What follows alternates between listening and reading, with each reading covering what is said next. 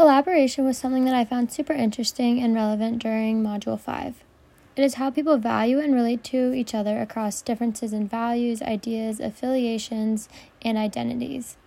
Collaboration is something that can be found in all aspects of life, such as in school, workplaces, families, and pretty much any other group setting.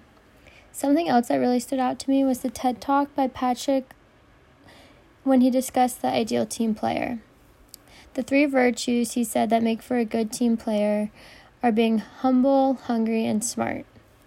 Humility is the most important aspect, and it means that you think less about yourself, but you still have confidence in your abilities. Hunger is having a strong work ethic and doing more than the bare minimum. And then lastly, being smart means having common sense when working with other people.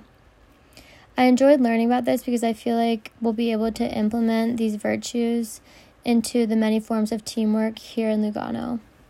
And then a question that I have for you guys is, has your advocate group experienced any conflict? And if so, how did you guys manage it? Bye.